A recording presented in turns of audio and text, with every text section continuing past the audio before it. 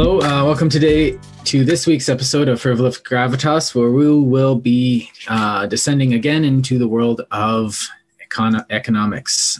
This today we'll be looking at taxation, specifically a form of taxation which we found quite interesting, which is the idea that rather than taxing income or anything else, it's just consumption tax. You have a larger consumption tax on all the goods that you buy. And so we're going to be looking at that today. And Chris will be leading the conversation. So I'll pass it over to you. Thanks, Jordan. And hello and welcome for Frivolous Gravitas. I'm Chris Driver, your co-host. And with me is Jordan Roy.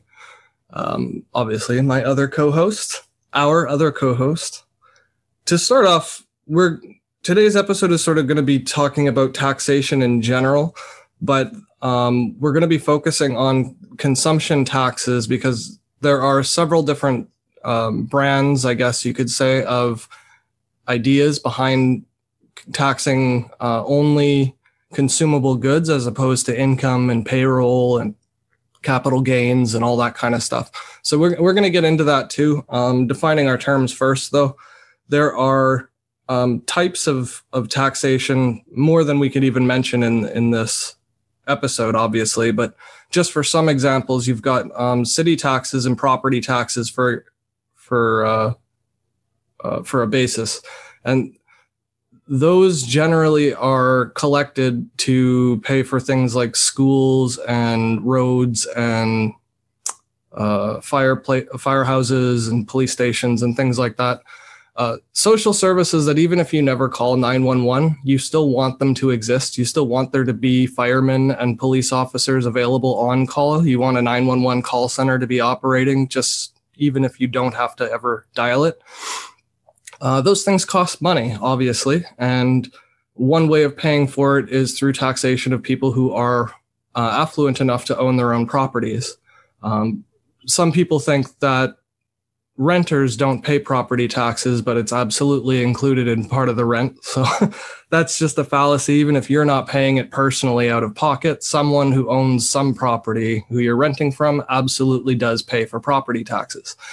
So like in my case where I don't have children, but I did have a condo, paying property taxes to pay for school and roads, and I don't drive. So, it would be ignorant of me to suggest that my property taxes should not have covered roads and schools just because I don't use them or benefit from them directly. As we talked about in our relativity episode last week, it's all relative to the scope that you look at. So if I want to live in a city that has educated people so that when I go order coffee, they give me the right change back, I want to make sure those kids have education so that they can count the change. So I do want schools for other people's kids. Just, I don't have my own. So we need to stop thinking selfishly about where our taxes are going because it's the aggregate of the whole. The organization of a large society is what gives us all these fringe benefits that we come to know and love and enjoy on a daily basis. Right. The chagrin usually should lie with when a yacht is bought instead of an ambulance. It's how it's used and not like, it's like, yes, well, why should I get you hear a lot of people near Selkirk in that area because they have a lot of those, what do you call those? The beach houses. A lot of the taxes to that goes to the local school. So all the schools in that area north of Winnipeg are fabulously, have all the courses that I could have only dreamed of, and I remember in my high school, we didn't have physics program, which I wanted to do physics because I thought it was cool, but no, chemistry this year or this 4 years. So that felt good for me, but like we all understand the necessity of a school. We all understand the necessity of roads, and I think you made a great point there. And yeah, I've always felt that where you put your energy, if you're going to complain, should be in when when your schools aren't up to snuff, when your school is, when your roads have potholes, even though you specifically see the budget for your municipality. So, yeah, and along those lines too, it's like it's considering the greater good you get as a whole from a functioning society. So like even if we're not independently millionaires, we do want to live in a country where it's possible to be a millionaire. Like we do like capitalism. Mm-hmm. So it's not this black and white thinking we're saying all taxes are evil or all consumption should be taxed. It's not at all what we're getting at here.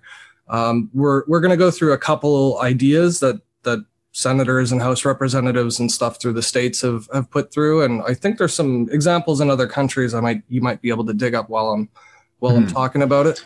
But as other examples of not using like for an individual not using the social amenities that their taxes are going to fund.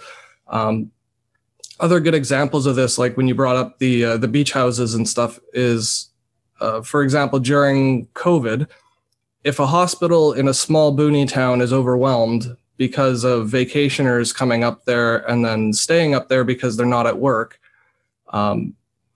there's one argument to be made to say that they overspent on their schools and not enough on their hospitals. But without being able to foresee a pandemic and a whole bunch of people out of work going to their cottages and then staying there and then using local hospitals, those communities are particularly vulnerable because of all the travel from its residents. So if you have a community of 100 houses, but each of those 100 houses has households coming from different areas of the country, different parts of the city, you're sort of expanding the bubble of exposure towards a pandemic virus, in this case, like COVID. So that's just one example. But one of the other taxations that I think that we should get rid of, and this is just a personal opinion, is capital gains. And the reason why I would suggest that is because capital gains in theory makes sense, but in practice it doesn't. Because what it does is it discourages people who are able to avoid paying themselves through a wage. So only the people who are rich enough to own corporate entities for themselves, where they can, partition their income into differing points of remuneration, such as stocks or shares or options, or for the layman like this guy who has heard of capital gains tax. You hear it in the news.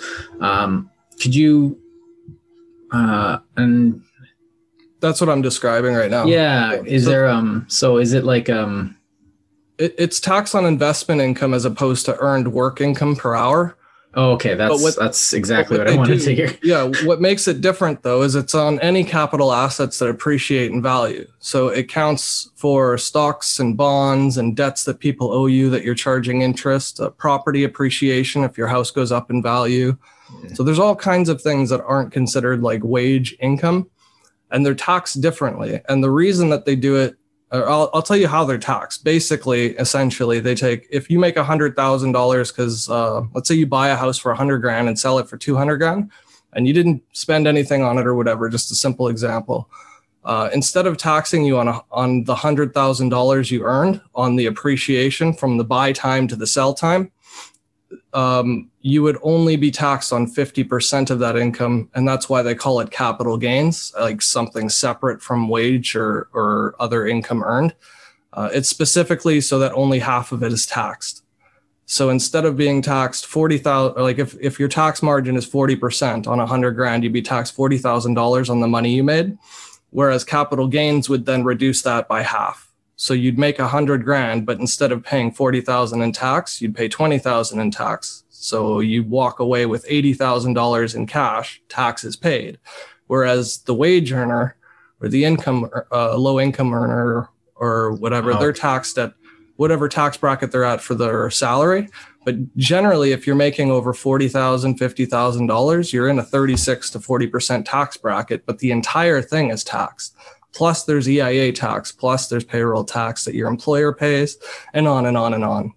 So essentially the idea of capital gains is to stimulate people's investments. They wanted to stimulate people buying homes.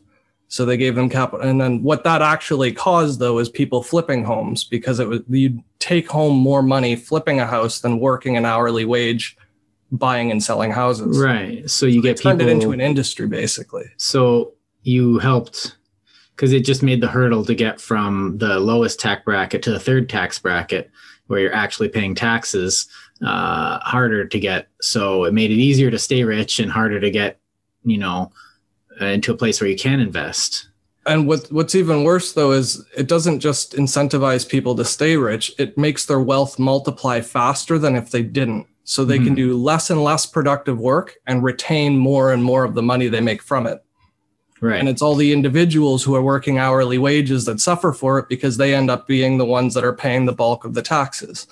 And we'll get into some of the false statements and claims that people make over the numbers and figures in just a bit. But I wanted to run over a couple examples of the types of taxes we pay that we don't really think about too. So payroll tax is another big one. I'm not crazy familiar with it. I just know that it has to be paid, and there's a formula for it that my accounting software. We're all familiar with it. What's that? We're all familiar with it. Yeah, but it's secret because like the employers pay for it. So until you're an employer, you don't really ever know how much payroll taxes are going out unless you're watching business news and stuff like Bloomberg or a BNN or something. So some of the proposals they put forward are strictly to abolish all income taxes altogether. This is the subject of our conversation today is about consumption taxes, which is premised on rather than taxing income tax and having all these complicated laws with loopholes and thousands of pages of amendments and, changes and whatnot that nobody can like realistically go through on their own. It's not accessible to the general public who are being taxed. So in my opinion, that's a sign of an ineffective policy or practice in government. If the people can't be engaged or involved with their own taxation because it's too complicated, you're just enabling the people who know and giving an industry to people of like special knowledge of it. Do you know what I mean? So like the experts are the only ones that can really manipulate and work the system. So you have to hire an expert. Yeah. And then you develop an industry of paying people for non-productive work because all they're doing is going around looking for ways to not pay tax for you. And that's like, they make their money back in spades, hiring accountants and lawyers to do this type of thing. And the advantage is to people who own corporations because they can split up and divide shares and pay themselves with shares or options to keep themselves always in the lowest brackets. Whereas people who are earning a wage, if they somehow have a big year working overtime and doing side jobs, they get dinged twice as hard for earning more money in 1 year, working twice as much than somebody who, say, flipped a house and sold the house to somebody who's working that extra job to pay for their down payment on their house. They're the ones paying that appreciation on the house that you get to not pay taxes on, essentially. And the reason why I say not pay taxes at all is even though there's capital gains and you made $100,000, you walk away with 80 and you're supposed to pay 20, you can write off $20,000 worth of expenses on a house easily. You can call it a business investment and just plug the money into your corporation and let it sit there and do nothing with it. You can issue life insurance policies that pay you back after a certain amount of time, or, you know what I mean? There's all types of little instruments that you can put your money around so that you can avoid taxes. Whereas the individual, all they can really do is, well, not can, but all they're able to do without a deeper knowledge of the tax code and what's best for them, they can either hire an accountant, which generally they'll pay more for than they'll get back in their taxes because they don't earn enough. They're not getting millions of dollars of deductions. They're only getting, a few thousand here or there. So you can't pay $20,000 to an accountant to save $2,000. It doesn't really make sense, right? But for somebody who's pulling in $250,000, they can pay $20,000 to a lawyer and an accountant to do their taxes and save maybe $80,000 from it. So, like, I was lucky. I married into a family with a ton of accountants in it. That is handy, yeah. Yeah, it is very handy.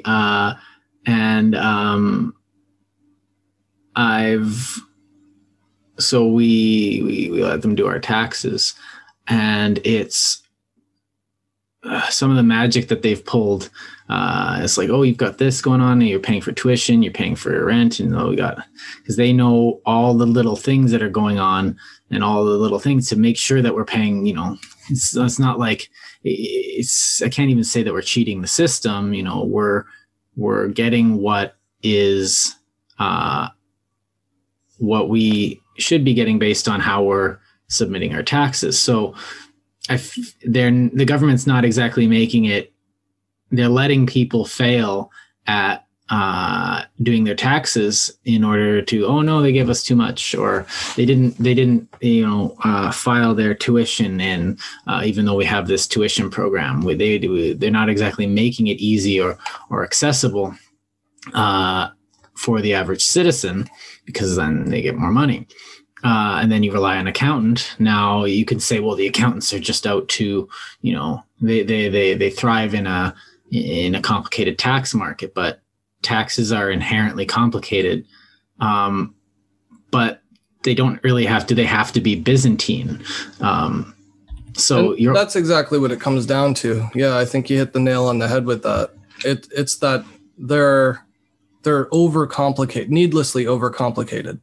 And they've created an industry of experts that can exploit that complication, but they're not productively contributing to society in the sense that they are productively contributing, that they're offering services and labor for money that is economically stimulative. Right. And someone like me who doesn't really want to deal with numbers and money, and someone like I see the value in going to someone who can,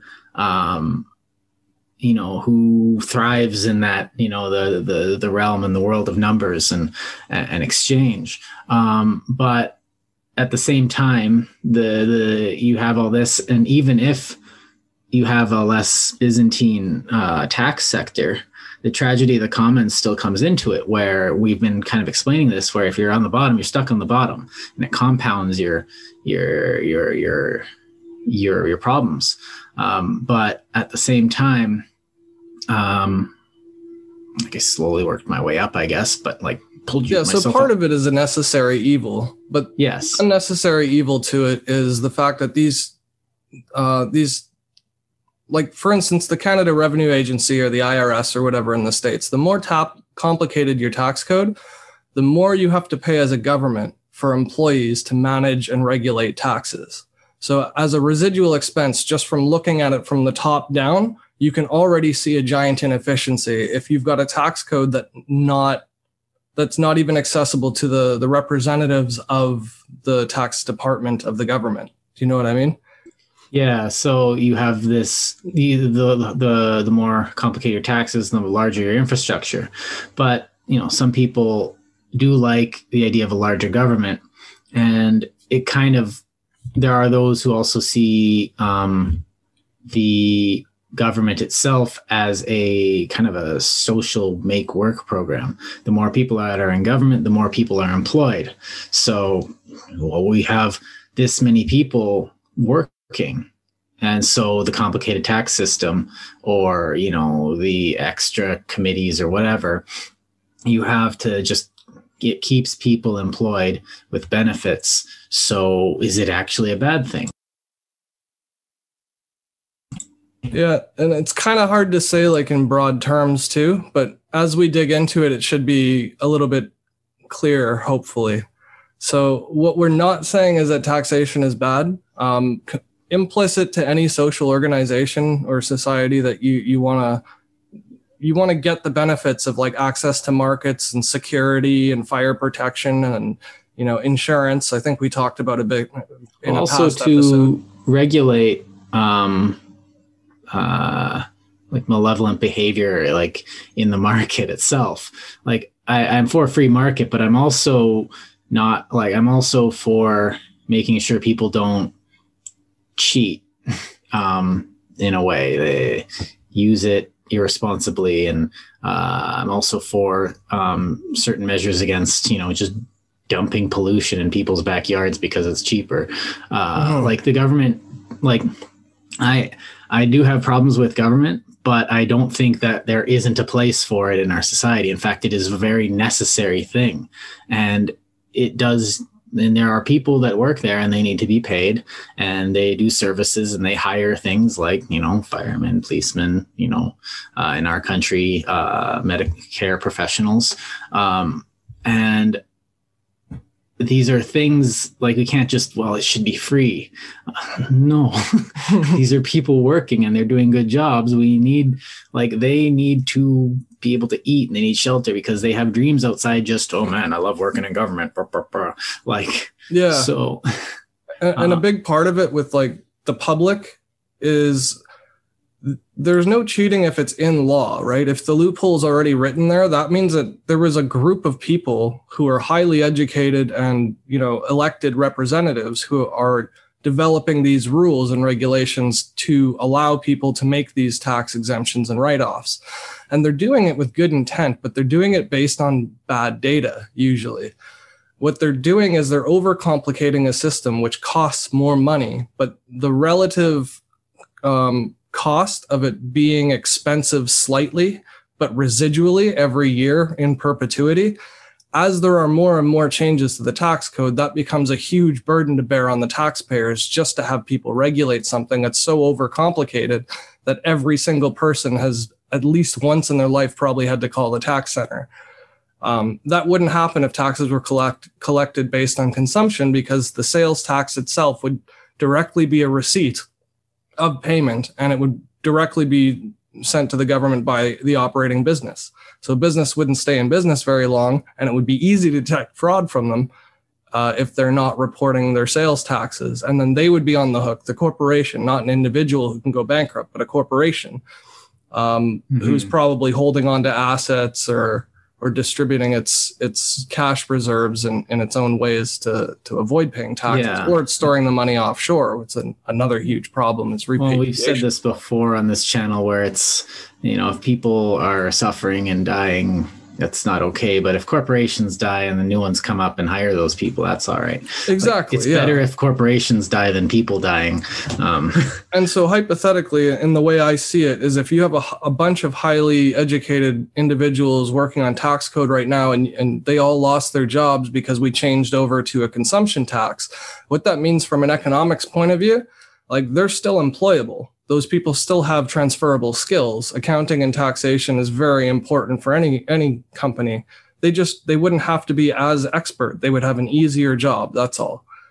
So they would actually also be contributing to part of the economy rather than just contributing to the regulation of it, which is, again, more stimulative, but it's not as easily quantifiable as, just like I was saying, with the cost of adding on amendments and changes to the tax code. Okay, so before I want to kind of move into actually looking at this consumption tax. But before that, now if you simplify the tax code and you get, your company is paying tax based on the stuff they buy for.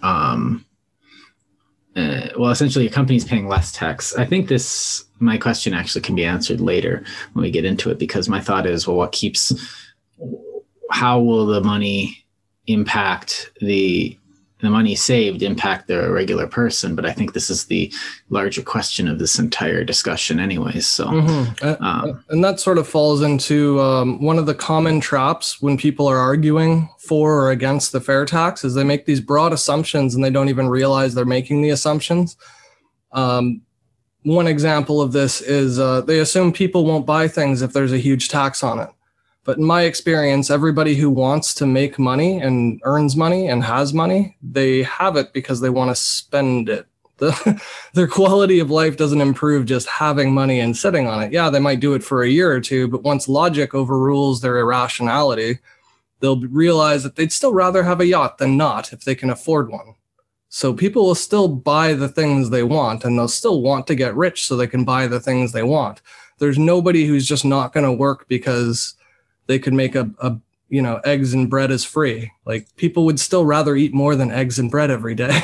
Right. And I think this is also worth noting that this is not the full solution to a worst problems. It's just a potential top-down solution to one problem. Whereas, you have these people who, I want to buy a yacht. When I get rich, I'm going to do this. And they're also, at the same time, we need a bottom-up solution, which is, people thinking about how they're spending better. It's like, do you really need that yacht? Do you really need to spend money to make people miserable because you were miserable when you were poor or something like that? Like, oh, I didn't have 6 TVs, so now I have a TV in every room. It's like, yes, you can do that, but is that really what you want? Like, and so again, this comes to the individual. How are you using your money? And being cognizant of that also would help. But right now we're looking at the top down. And I think it is worth noting. Alternative approach, like you said. Yeah, I think it was worth noting that this is, one thing isn't going to solve all our problems, but because we are all, individuals in this together. But at the same time, the thing that we put over us to do our paperwork, the government, is, does need to function efficiently. When it functions efficiently, like people don't even need to think about it. It's like, oh, the government, oh, whatever, I don't care. I'm living my life. When the government's not working properly, you get, well, just kind of look past the 49th parallel down to the south and you'll see. So yeah, exactly. You'll see what's going on. And there's a lot of stuff there. And I don't think it's worth getting into right now. A lot of other people are talking about that. But yeah, so I'll try and stick to specifics, at least at first, just so that we all get a firm grounding on sort of what we're discussing. And so basically the consumption tax in premise, and there are many of them. There's like the fair tax, and I don't know the names of them all, to be honest, but there are different ideas or brands or ways of going about a consumption tax rather than an income tax, like to replace the income tax. And one of the I guess the overarching ideology behind all of them, though, is to replace income tax itself. For one, it's too convoluted. So it's expensive just to regulate and manage it. It's expensive to process it and file it. So those expenses are hard to quantify, but they are being paid by all of us, regardless of whether you even work or not. As a citizen, just existing in this country and contributing to the economy by buying a coffee here and there, you're participating, whether you know it or not. So reducing complication is one. The other side, the other major question to it is, after you've reduced complication, how do you set the tax for consumption? So some of them want to say overtax luxury goods, not tax foods, and then sort of mediumly tax like services like foods and bars and okay, so this would be like non-essential goods and stuff. So I'm kind of looking at a bit of a list here. So that would be kind of an excise tax or a sin tax, sin tax, not sin tax. Yeah. So we have this in Canada where we tax heavily alcohol, tobacco, gasoline.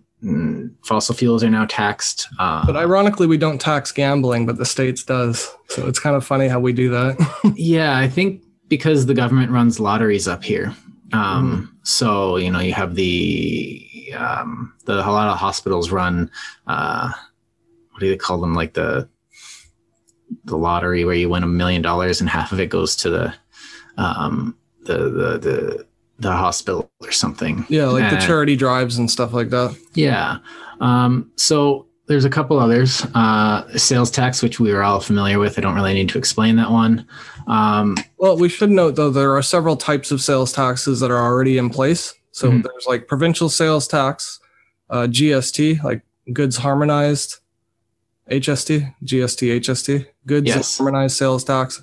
The UK and like Europe has a VAT, a value. Oh, it's a value added tax. That was the other one I was going to get into. Yeah, the VAT tax and stuff. So there are types of sales taxes too. Yeah, I only have to pay one sales tax in Alberta, which actually everyone loves in Alberta because we have 6% tax instead of 14 on everything we buy, which makes it easier to buy stuff and goods travel quickly. But the government is in an extreme bout of austerity, which is making it so that a lot of schools and memory institutions, which I work in, are being hard hit.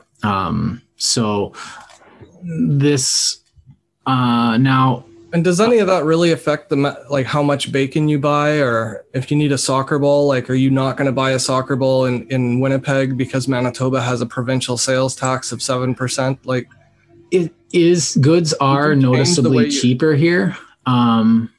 Would your buying patterns change if you're living there? Probably not. No, because it's consistent, right? Right. Yeah. So.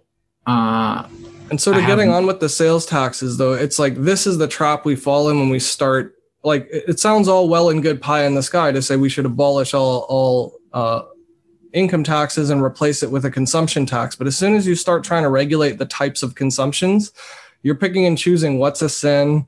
You know, like tobacco is obvious, but like gambling is not so obvious. And what constitutes gambling is buying add-ons like figures for your Fortnite character on a video game. Loot boxes and stuff. Is that like, should we be taxing loot boxes if kids are just playing games, but it's considered gambling in some countries? And yeah, so there's another one here. The trap that we're trying to replace. We're trying to stop the income tax because it does that. And there's tiers and stratas and all these complications. And then we go into a sales tax and say, let's just flat tax. Well, people got to be able to afford food. So we'll make one exemption for food. And then it's like, wow, nobody really needs a $20 million yacht. They could do with a $10 million yacht. Let's tax luxury goods in excess of, $10 million at a higher rate. And once you start getting into all these little nitpicky things, it's really easy and simple at first, but it gets complicated very, very quickly because once it's rolled out and in government, all they're going to do is spend their time amending it. Yeah. They're just going to keep adding things to change it and make new quotas. And yeah, it's like going into a bush and you see a nice, curated trail and you turn left like at the 10 meters in and it's just 60 trails and they're all terribly frightening. Yeah. And that's sort of how our income tax code got complicated. Because in the beginning we wanted to say, look, if people don't make more than 20 grand or 10, I guess it was closer to 10 grand back then, we should only tax them 13% on their income. And if they make up to 30 grand, then we'll tax them 20%. And if they make up to 50 grand, we'll tax them 30%. And then the highest bracket used to be like 40% or something like that. Mm-hmm. But like corporations used to be taxed at a higher rate because they were dealing with huge sums of money and they had the cash on their balance sheets to afford it. There's absolutely no way they couldn't. But once they started competing for tax havens, that's when companies started not paying taxes anywhere. So the money didn't even go back into circulating into the government coffers. It just avoided them entirely. And then to stimulate the economy, what they did was they cut taxes more to try and grab more business. And you see this with like Amazon, like when they're looking to open up a distribution depot somewhere, all these cities with people who are unemployed in the States are like begging them to set up shop, and they're giving them incentives to like get cheaper land and not pay taxes for 5 years on their land. And because they're supposedly hiring all these people and creating jobs, right? Yeah. Every city in North America was doing that. Yeah. Bending over backwards and saying, you don't even need lube. And it doesn't take much to stand back and look at the insanity of it, because what you're doing is Amazon put businesses out of business that were perfectly sustainable on their own. Mm-hmm. And their supply chains and everything like that are so optimized that they don't need highly skilled labor. So what you're doing is you're underemploying a huge number of people. You're giving them a tax incentives to come there in the first place. And then they have no requirement or obligation to stay there or make money afterwards. So what they do is they just pop up and move, because that's what businesses have to do. They're mandated to seek a profit. And if they have the option of moving operations to the city next door to stimulate the economy and add jobs, they're just going to fire everybody and move. Or they'll open up a new center based on all the small businesses they've already displaced. So yeah, the jobs numbers go up, and the politicians and everybody looking, and the statisticians are looking at the numbers saying, we created jobs this year thanks to we enticed Amazon to come to our city and build up a fulfillment procurement depot or whatever they call them. But those jobs are people who are paying the least amount of taxes because they're shit jobs. Those people aren't able to contribute more. Well, and those jobs end up wasting those people's time too. So you're making it's a waste an hour or whatever the minimum is nowadays. And you're working that for 14 hours a day, or either way, you're exhausting yourself for very little.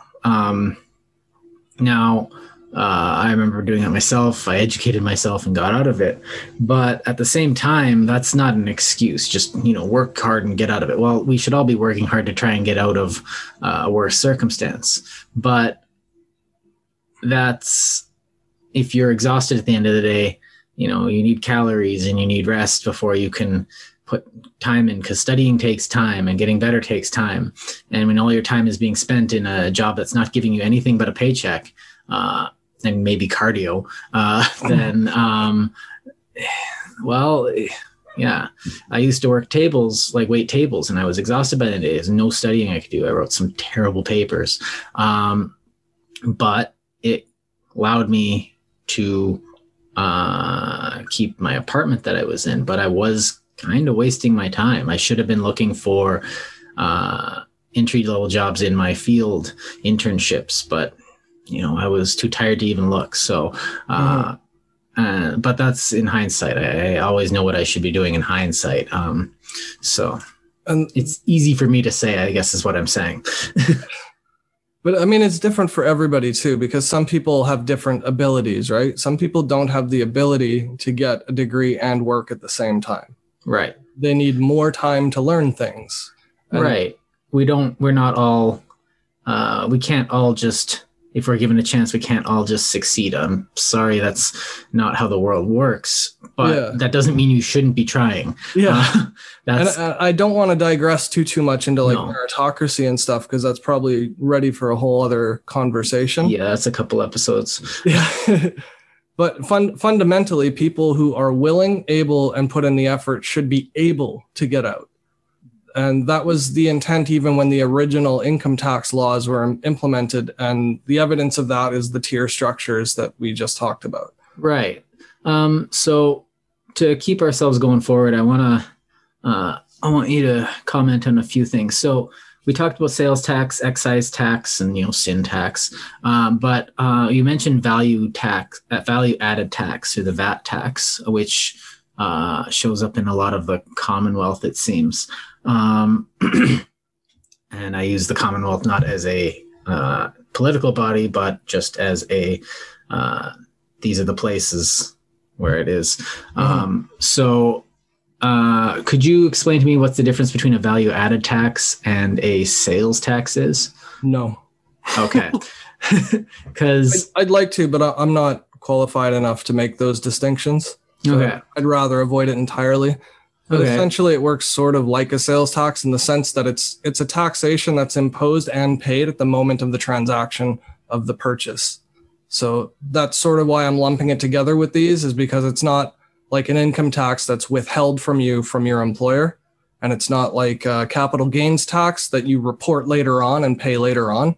It's something that's charged at the point of sale. Okay. So the relative distinction between that I'm grouping it with other sales taxes. So it says applies to the market value added to a product or material at each stage of its manufacture. So it's like an import or a duty, but it's also part of sales and supplies. So it applies to some manufactured goods, but not others, depending on where the point of sale is. So it's a bit of, I haven't memorized it. So it's okay. So the other one was get into though is some data from the Federal Reserve just to give us some ideas mentally on what it's just going to be a bunch of numbers, so I'll try and run through it for the people who aren't interested, but for those who are, relativity and ratios is what we're looking at. So the actual numbers are not important. What's important is relatively to the baseline number that we're using. And for this, I'm going to use a 2010 data just because it was easy to get a whole bunch of family income averages and blah, blah, blah from that. So the average family income from 2010, according to Fraser Institute, was $72,393. So that's the number that I'm going to start deducting all these other taxes off. And I'll give you the percentages that I've already pre-calculated just so it's easier. So you don't have to memorize the numbers, but they're there if you want to check them. Family income, we should state that two income households are relatively new to society. We used to only have one income household, and one minimum wage job used to be able to buy somebody a car in one paycheck. So things are noticeably different now, and cars are much, much safer. So it's not an apples to apples comparison to say oh, well, a minimum wage earner today should be able to buy a car in a 2-week paycheck, just like they used to.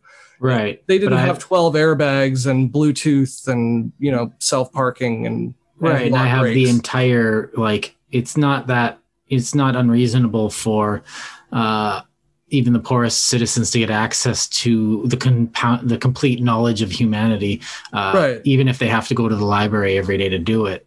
Yeah, before you had to be rich enough to buy an encyclopedia set that was up to date. Right. People would sell old encyclopedia sets if they couldn't afford them. And right. It was a different world that we were comparing to. But I think 2010 is a good starting point. Everyone wants a house, but the fridge in your house is more capable now and, is better heat resistant materials, and it's got all this and that and more fireproof. There's no lead paint. There's no asbestos. There's no radon. There all these safety things that we've also put in, attic spaces and airflow, especially where we used to have mold and everything, and everybody's house had mold in it, and you're breathing in spores just from the air recirculating in the winter.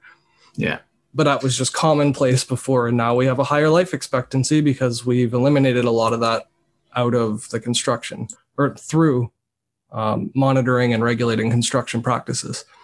So just for simplicity's sake, I'm going to call it 70,000, and that's a family income. So that could be 2 income earners, or it could be 1 wealthy earner. But that average is also very much skewed by high-end wealth.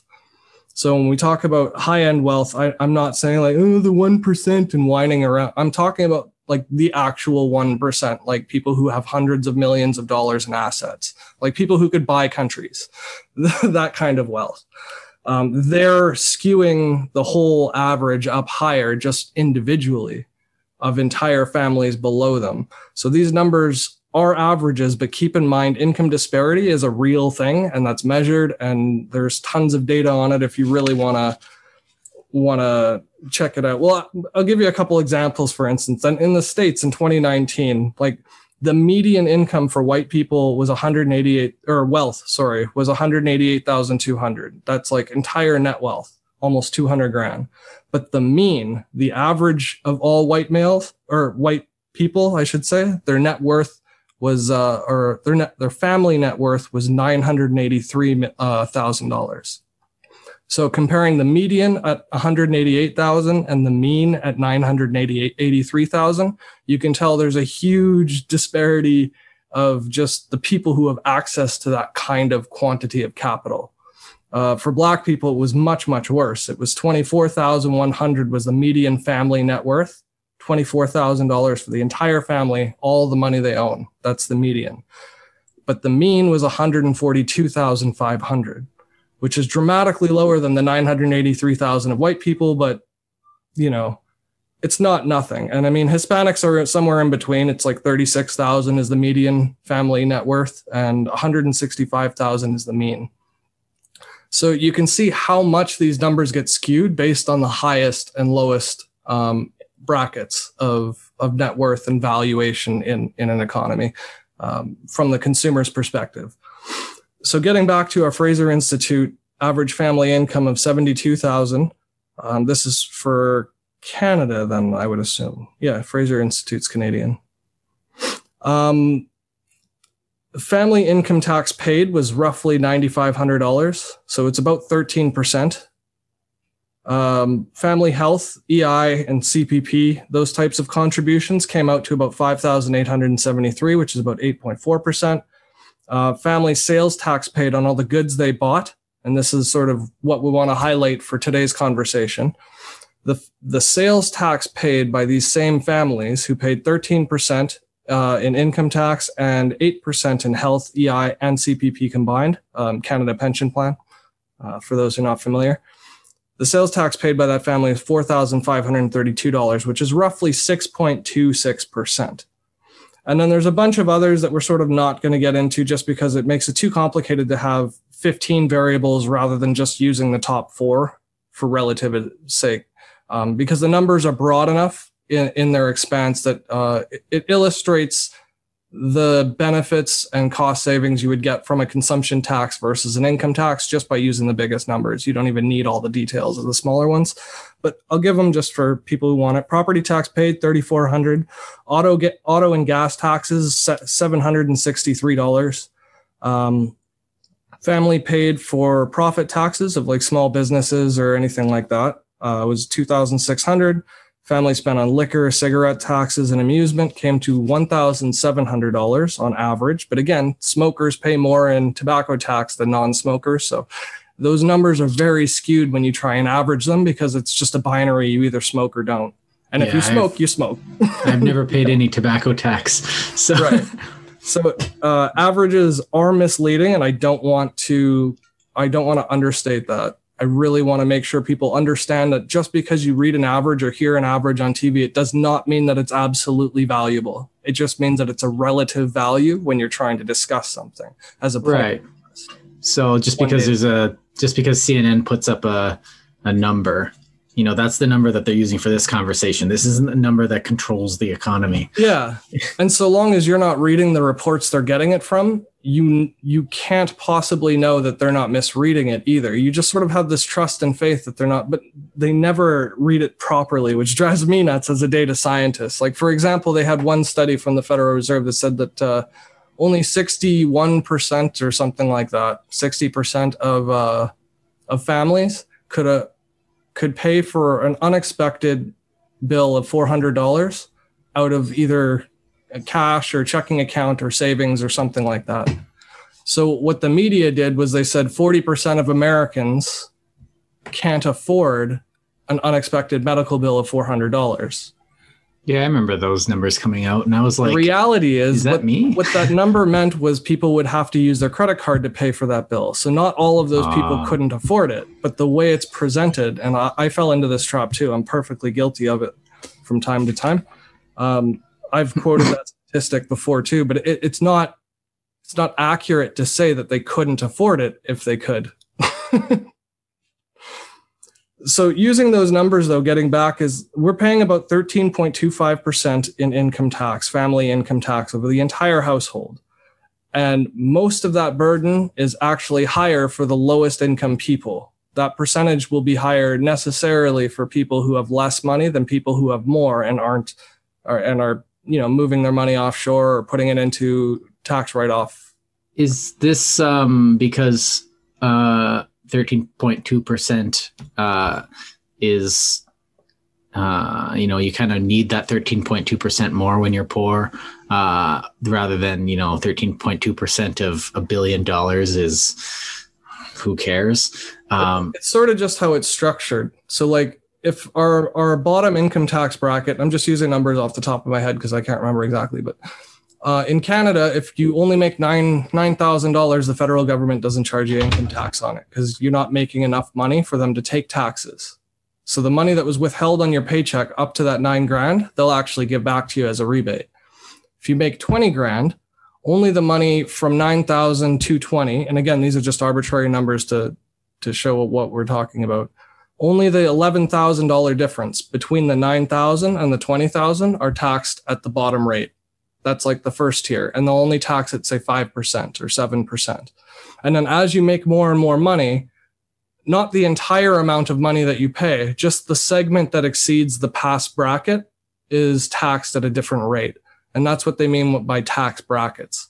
So if you make $50,000 and the highest income bracket starts at 36 to 50, you're only paying the highest income tax bracket on that last.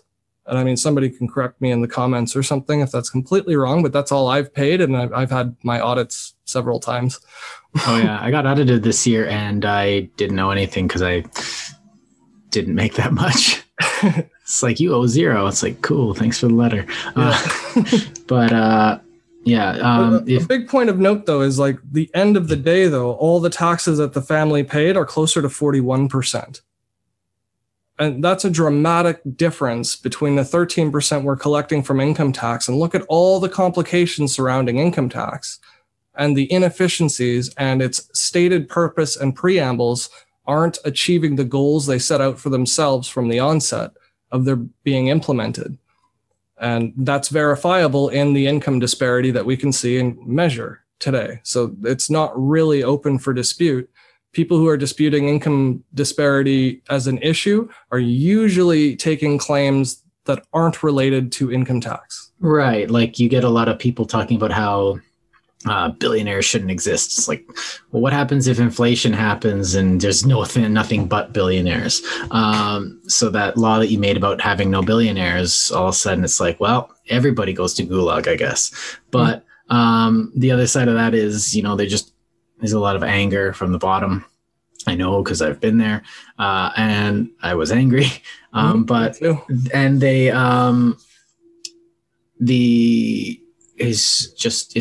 a blind anger. It's not much to it. Tax the rich. Well, this is a very simplistic way of looking at it, and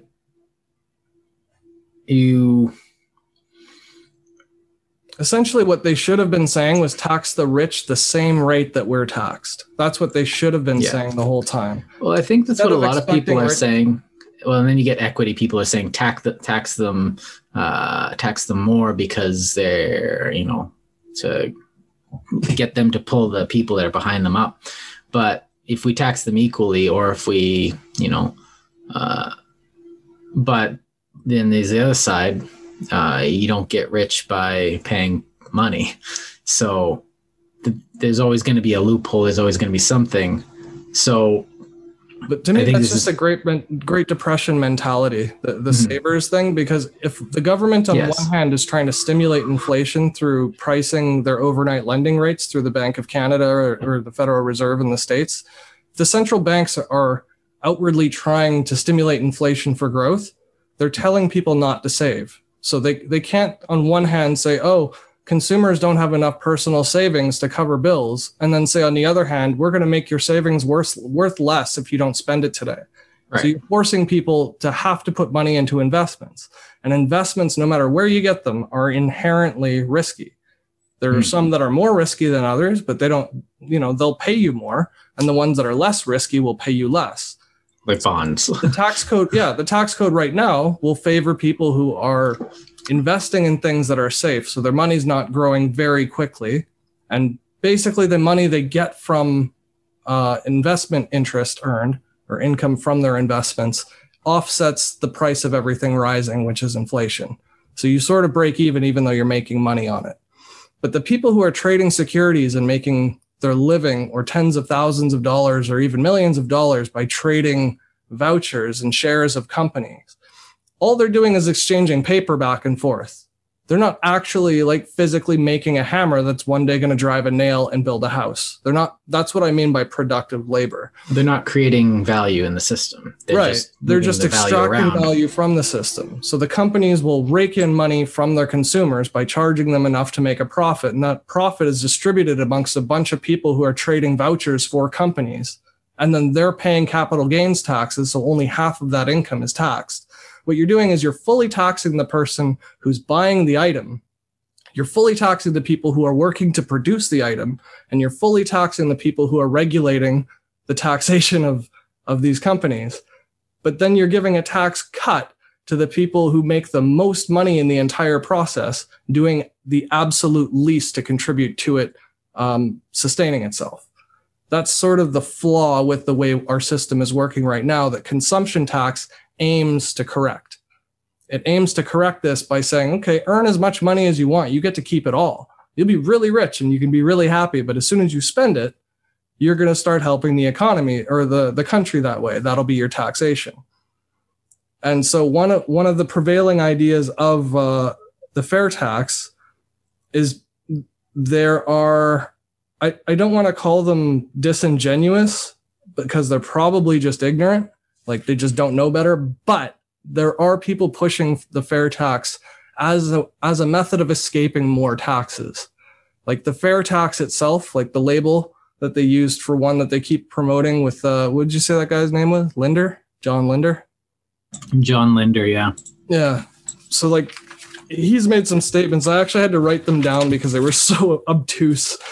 And I wanted to share them with you guys. So this guy actually wrote a book called The Fair Tax Book. Like he's thought very clearly about it. And from the onset of his from his presentation, he I don't know, he comically admits that he's never been able to speak for 30 minutes to a crowd. He prefers questions because he doesn't have enough to say about something he's written a book about and proposed to government 15, 20 times year after year. To me, that shows, you don't know what you're talking about. Yeah, that to me is a red flag for malicious intent. Actually. Yeah, usually when I teach, corrupt, but when I teach rhetoric and oral skills, the first thing you have to do is know what you're talking about, because you can, if you understand, if you actually grok your entire thing you're talking about, you will talk forever. Right, and you'll have to rein yourself in from digressions like we do constantly. Yeah, we're pretending we don't know what we're talking about. Yeah, I'm just a good liar, that's all. Really good. So he does propose some things I'm in favor of. So like a monthly prebate for basic essentials. And that's money that gets sent to households before they even spend it, knowing that they're going to have to buy food. So I think everybody in our country as rich as ours should be able to afford food. And a good way of doing that is a prebate, because they're going to pay sales tax on the food they buy. So give them money before they have to buy food. If you want to misspend it or do something else with it, whatever. So how is this different from a, what's that Yang's thing? I'm forgetting the word. Oh, the universal basic income. Yeah, the thing they tried in Dauphin. The UBI is different in the sense that it just gives money away and doesn't change the way it's collected. So if you give everybody a universal basic income, all it's going to do is make all of the prices for absolutely everything rise relatively to it. Right. So because when you have more money, you have more demand, and then. Okay, so it's like that. We were watching that show, Mr. Robot, and at the end, spoilers, by the way, everyone in the world gets like $1 million, or everyone in America. And I'm just like, that's a good way to erase like a bunch of money from, because everyone just went up here. So now everyone's still at the same curve. The curve just moved up. Yeah, it's a shift in the curve. They call it in economics. But it's not productive, because it just means bread's going to be $10 instead of $2. So now you're paying relatively more anyway, because percentages are still the same. Your taxation is still exactly the same. Everything's just more expensive. And it's a stupid way of looking at the world too, because giving people a basic income like that does nothing to help them help themselves. It does absolutely nothing to help their ability to earn productively or contribute gainfully. So is this different than something like a grain dole or food stamps, where you give away people? So here's a voucher for food. You can go to any food place and get food with this, or a grain dole, which is an ancient thing where I'm specifically thinking about like rationing and stuff like that. Right? No, more like the Romans used to do it, where it was a big political issue about 2,000 years ago, where feed the people of Rome, increase the grain dole so the poor people have more food, so they can do and be more productive. Yeah. So the populares was literally just like for the people, and the optimates, the aristocratic faction, were always arguing over a grain dole. It's like, oh, the poor people should be, it's the same argument. Like, politics never changes. Basically. And the that is a simplistic way of looking at it historically, but it does serve our purposes, because the grain dole is essentially like you could become a great person in Rome by increasing the grain dole, getting the grain to the people. And a lot of people made their political careers with this. So feeding the people, which as things go for self-serving acts of aggrandizement, that's not a bad one. So no, that's sort of how we want politics to work, right? We want people to get popular by being good to the people. That's why we want them to be elected and everything. But oh no, he opened a factory and now we all have jobs, and now there's businesses popping around to serve all those people to have jobs. Oh shucks. Yeah, it's weird though, because when you start getting into specifics about like where you can and can't spend it, you're falling into the same trap not you, but the people who are discussing it are ignoring the same trap that they're trying to avoid through income tax, is having all these specific, well, that's considered a food supply, that one's not considered a food supply.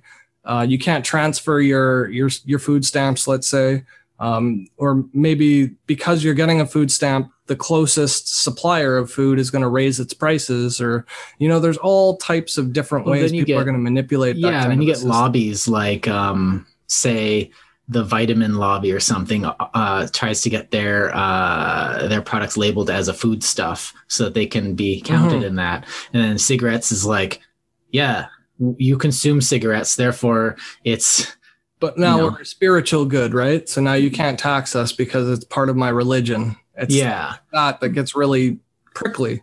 Whereas if you just have a consumption tax on all things you consume, whether it's medication and then they can fix it later, but they can do it through the vendor as opposed to through the individual. So instead of having all these people submitting tax pages and pages of refer to column 402 and then enter from box 108 to, you know what I mean? Like all this complicated scripture we've got, you can, just by doing it at the point of sale, by sending the tax that way, you at least give the people the opportunity to save their money first, as opposed to the other way where they take it ahead of time and then say, oh, at the end of the year, we'll get back to you. Don't worry.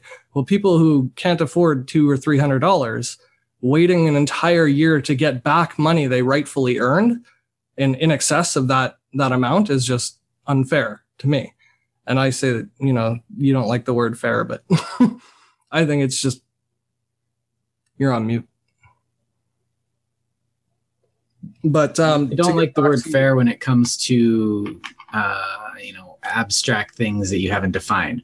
Now, with regard to inanimate objects that are for sale, fair is a good way to put it because everything is equally taxed. Well, everything is treated as a consumptive object fairly, rather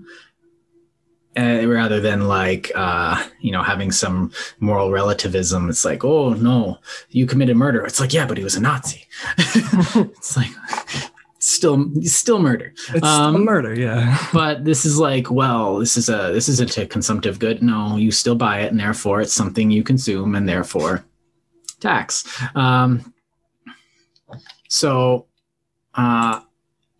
This guy Linder too. He also goes into things that are just verifiably false, and he promotes them as if he doesn't know any different. And this is sort of why I wanted to call him out by name, because he wrote a book on something and he says things like, wealth is in the middle class. You can't make 2% of the population support 98% of the population. But something like half of all equities, like all valued assets, which the government is telling us, don't save your money in a savings account, don't just hoard it, you should reinvest it. Well, the fact is there's like 10% of Americans own all of, or not all, but they own half of the entire investment market.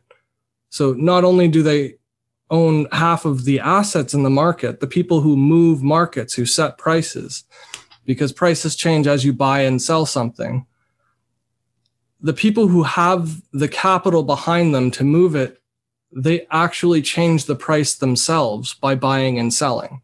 So if they coordinate their efforts, and they call this like, a collusion or whatever, like the actual term for it, but mutual funds do that. Like that's why politicians try and get the backing, and they do it unabashedly. They just go, yay, the police department or the fire service of Chicago, or, they're proud that they get the backing of like CAW unions and stuff like that. And that's the reason why. It's the money behind it.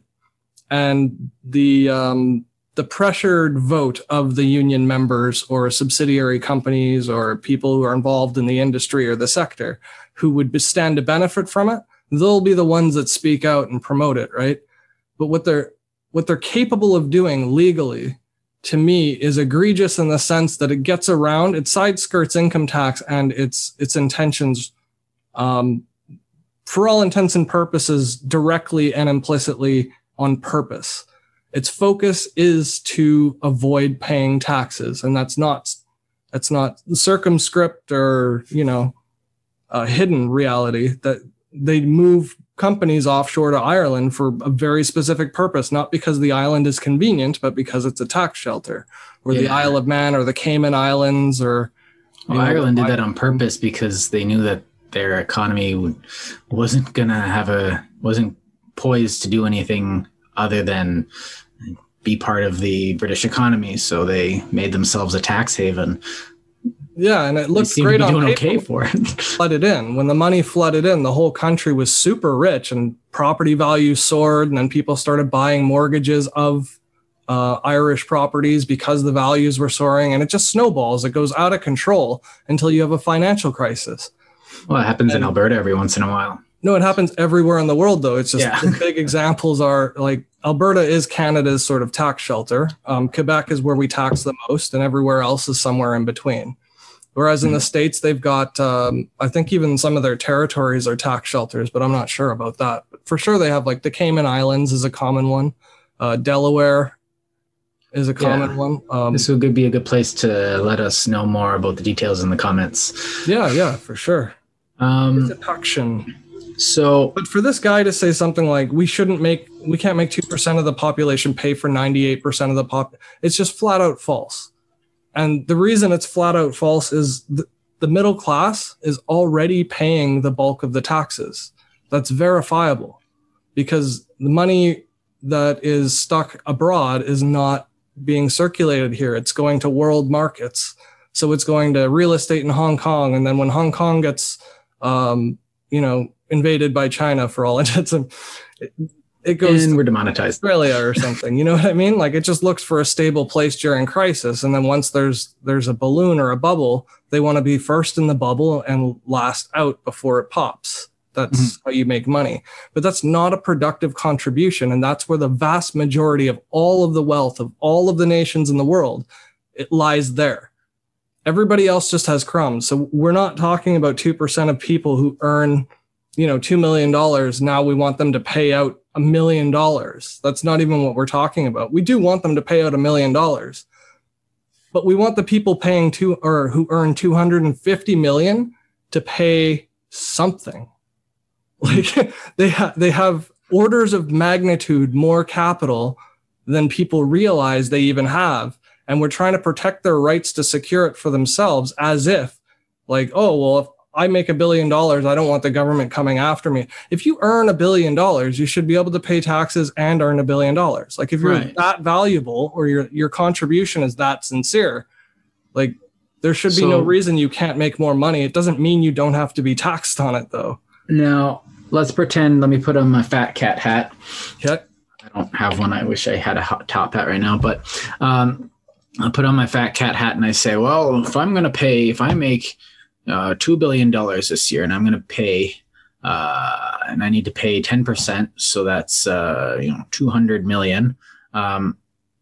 Yes. I'm not good at math. I have people do that for me. Still got my fat cat hat on. Oh, right. Yeah. So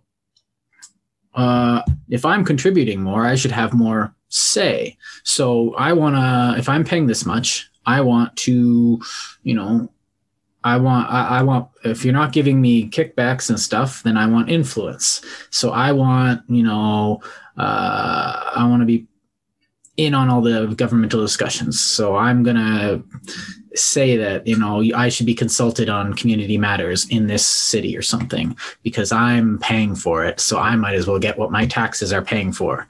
And sometimes every once in a while you see an example of this working, I guess, where it's just like some guy just builds a bunch of schools because if I'm going to build my tax money, if I'm going to pay my tax money, I might as well go to what I want. And then it's all of a sudden there's just a bunch of schools everywhere. And you're just like, well, that wasn't so bad, but generally it doesn't end up like that. That's just like medical science in the Victorian England age where they put leeches on people's heads and said like, oh, look, your headache went away. It must be because of the leeches we put on your face. Right. But you're thinking it's like, well, I want to have, so if I'm paying taxes to have this happen, then you're going to give me something because, I didn't get rich by giving money away. So, but where the argument falls apart is when they want tax money so that they can help build a new stadium, for example. They say everybody should have games and we want entertainment. But it's not like the league would fall apart if they used a smaller stadium. It's like the those CFL. types of arguments don't stand But the then- test of logic when you look at scale. You know? Right. But then, like, to finish my example there, it was the guy would say, I want that section rezoned for a golf course, not for, this or that. And so I'm paying my taxes. I gave you lots. I should have that. And this does happen. The people in power, municipal power, cave to such things because no one else is talking, because everyone's busy with their heads down. Now So that example to me, though, is everybody should have equal access. We should all, if we are willing, we should all have that say. So it shouldn't be restricted to the people paying. It should be all people who pay tax have an equal share. We all pay equal say, but like you say, but my thing is equal. But the thing is that like we have a zoning thing, and these people want a public park because this area does need a public park. Let's say. Or a outreach center because that specific municipality has a lot of poverty or homelessness or suffering from a drug war rebuild or something, and or just got hit by something and they need to everyone's saying, well, we need to hire people to help rebuild, and the community needs this as a whole. But then, some guy comes in and says, well, I paid the most taxes out of all of you. And I want a golf course and I'm going to run the golf course. So I'm going to do that. And the response to that, though, is very simple. That person can enjoy the security of holding their wealth in a country that doesn't have Zimbabwe's inflation and where we don't have terrorism and we don't have, because of the taxes they pay. Right. So yes, you pay more as a numeric basis, but for the luxury of being the richest person in the world, like, it's not like we're taking all of your money. You're not poor. If you can afford to pay $200 million in taxes, it's because you made $2 billion. Like $2 billion. It's just a number to some people, but that's literally a skyscraper. And if you wanted to like house people inside office buildings that's 56 stories tall, you could house with $1 billion thousands of people. So like we're not talking about one person, oh, poor me, I have to pay 200 million in taxes. We're talking about hundreds of thousands of people who weren't able to make more money because this person made $2 billion in 1 year. And they made it by doing something like trading securities, which aren't productive labor. And they're being taxed less on it already. And they're bitching about not or getting taxed too much. Yeah. So, but we're only talking like 13% of their income.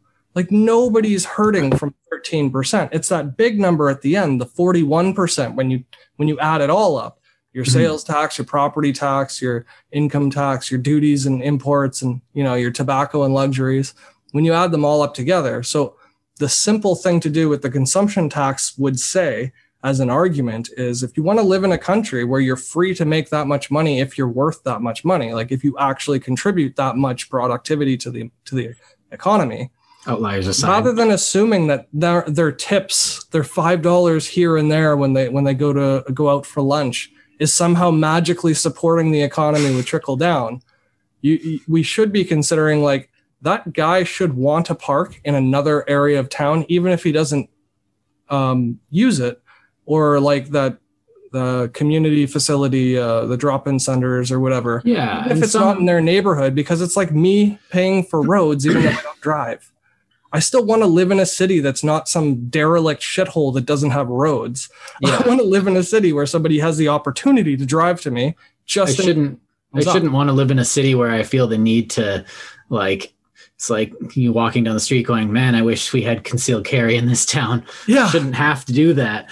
Like gated communities are a great example. In Mexico, everybody's house has got a gated fence and fucking broken glass across the top and guard dogs outside. Like, it's a nasty way to live with your neighbors when you have to fear from them constantly trying to take what's yours because you didn't pay taxes on it and they can't afford food. On the other side of that is that if you're an employer and you make the community that your business is in, even if it's just like a meat packing plant, and you make the community better, well, then you have better employees who are not going to be as tired and going to be more efficient. You're investing in your own thing. If And you're there's playing less- the long game, play it properly.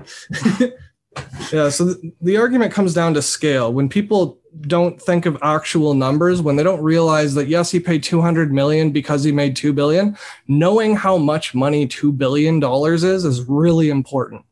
And it's not something that's emphasized when anybody has this discussion. They talk about like marginal percentage rates, like the gross income that you should have got based on your hourly wage and the money you actually got taken home. Right. Then they compare those ratios to people who are really wealthy. Like Warren Buffett said, his secretary paid more in tax than he did.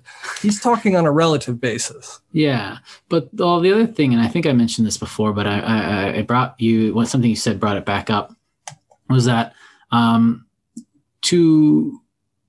million paying taxes, or if I make $20,000 a year and I have to pay $2,000 now. At the lower end of the spectrum, after a certain amount of money, you can easily, get shelter, food, water, all that stuff you need. And after a little more money, then you can have, any luxuries you want. But then anything after that, it takes a certain amount of money, cost of living. Mm-hmm. Now, if I'm at 20,000 and I have to pay 2,000, that 2,000 is going to be a harder hit. It's the relative value of that 2,000 to a billionaire's 2 million is that 2,000. I have to make that go a lot further than that guy's 200 million, because once I buy the food, I don't have another couple $1 million left over.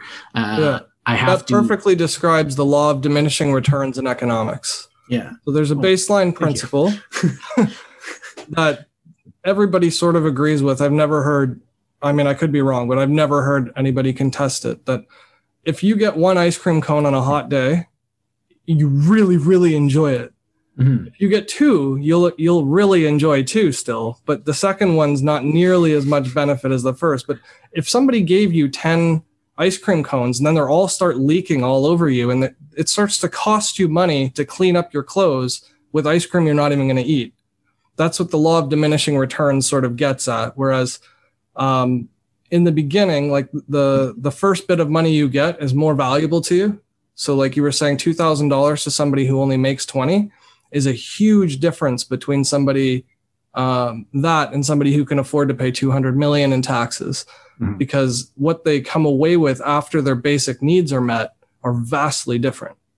Right. Like not even relatively close to each other. They are vastly different. One person can't afford to travel somewhere unnecessarily, and the other can afford to buy a plane that can travel every day of the year constantly and have pilots and nurses on staff if they want. And you know what I mean? Like you can be an independent country for $100 million. You could float out to the middle of the ocean and just set yourself up on a big freighter container, and you can have your own laws and declare yourself a nation if you want.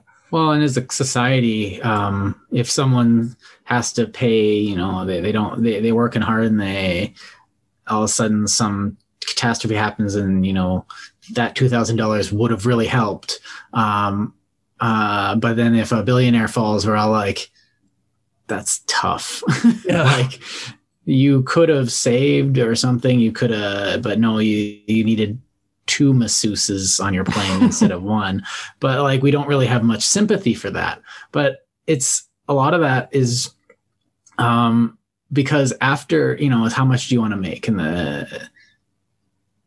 want to make enough so I don't have to worry about money. Which the answer is enough. After that, it's just gravy. Like if I don't have to worry about money, that's a lot.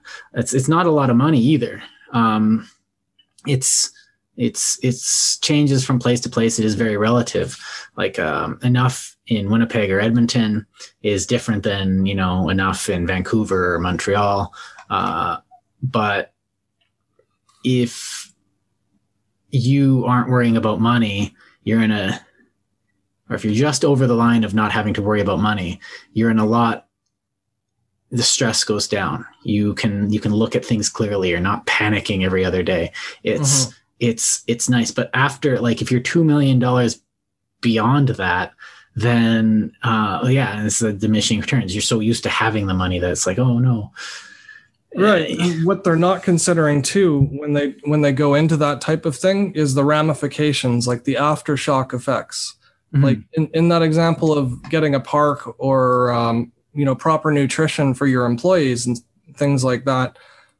What we're not considering is a huge part of our taxes go to paying for public health. And if people are eating better, they're costing the public health system less. If they're eating better, they're more productive. So they're making the business more money. Like in theory, I'm not saying every single case of every single person, they work harder because they're better fed. But on aggregate, when you look at tens of millions of people, that's what happens. Right. And if it doesn't, then you've got a systemic problem with your labor force. Like it should just work that way if you don't have dysfunctional labor. I can't remember who said it best or who said this, but like healthcare and education are the places where your investment gets the most bang for its buck. Yeah. And like, because you invest in healthcare and people just get healthy and they can do more. Education, it's the same, where people will make smarter decisions because they're used to thinking. They know the data that they need. They're like, oh wait.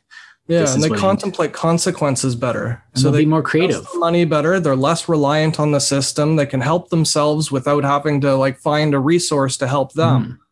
Like all these type of right. And the greater pool you have of people like that, the greater pool you can choose from to, I need a creative guy to make the next product for my business. And somebody comes up, it's like, I got this idea. But instead of like 2 guys coming to you with good ideas and a bunch of things, you have 30 guys coming to you with great ideas. Mm-hmm. And this is awesome. Like that's what we need in our society. Yeah. Even if you don't take them all, they're still developing ideas off of each other too. So it's not even just about the final output. It's about the whole progression towards that outcome that we want. Even if 29 of them are bad ideas, you're more likely to get a good idea out of a larger pool than, out of a, pool of 3 where, every year you get 3 guys that have a good new idea. It's like 3 duds. You're going to be waiting like 10 years before that one guy comes along instead of assuming somebody doesn't else beat you to the punch and then you got to scrap it entirely and start over. So one of the other, sorry, I just wanted to get back to something you were talking about somebody who your fat cat hat who had tons of assets and wealth and everything, right?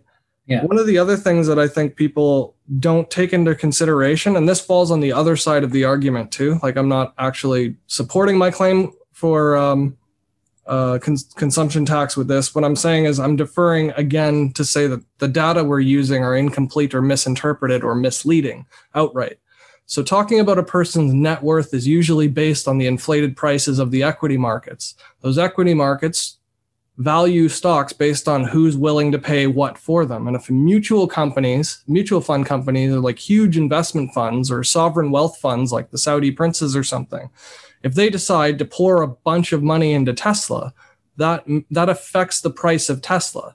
So to say that Elon Musk has a net value or like being the richest man in the world or whatever right now, but first of all, what is he doing with his money?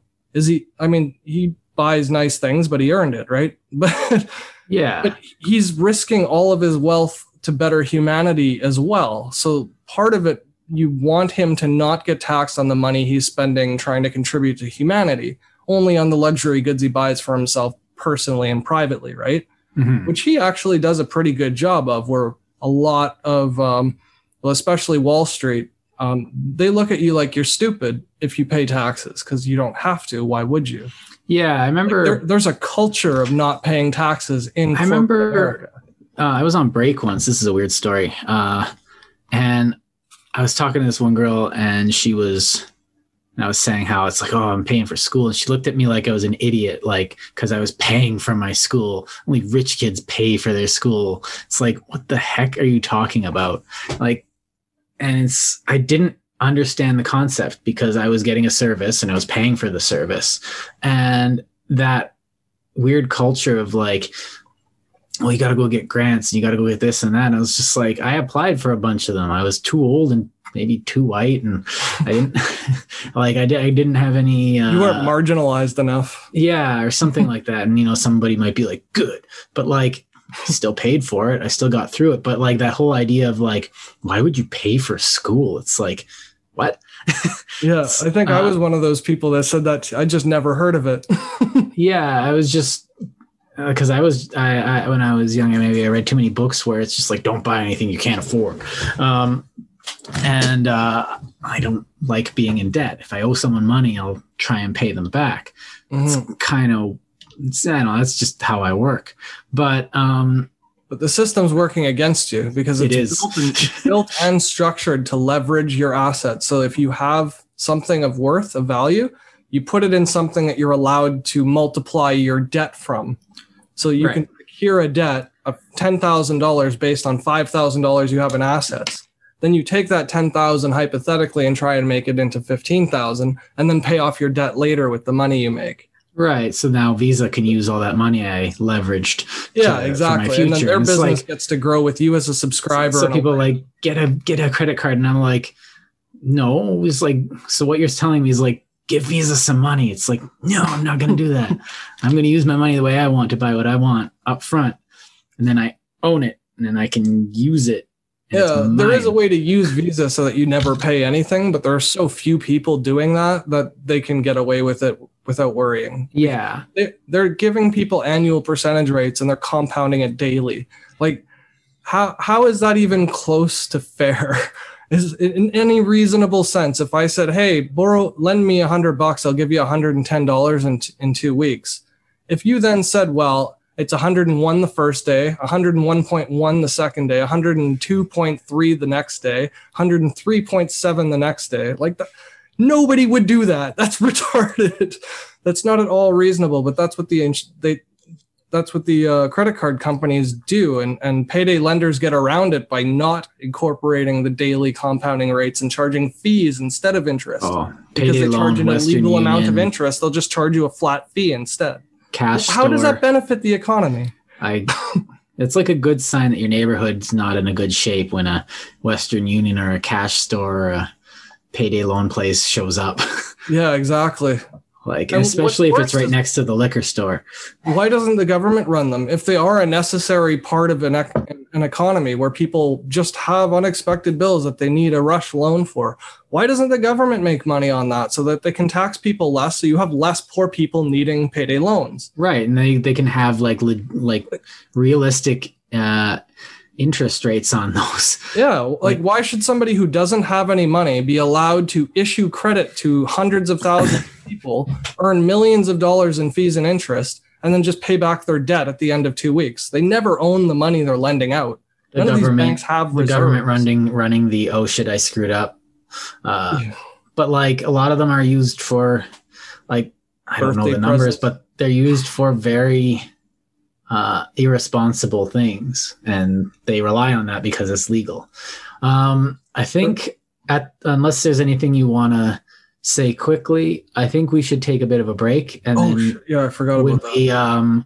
When we get back, we'll get into the nitty gritty of the fair tax, consumption tax stuff. Yeah, I'll go over a little bit of Joseph Salerno, who likes to talk about the myth of the fair tax, is the name of his book. Yeah, but we'll get into that, and Ludwig von Mises quotes and all that kind of good stuff. Awesome.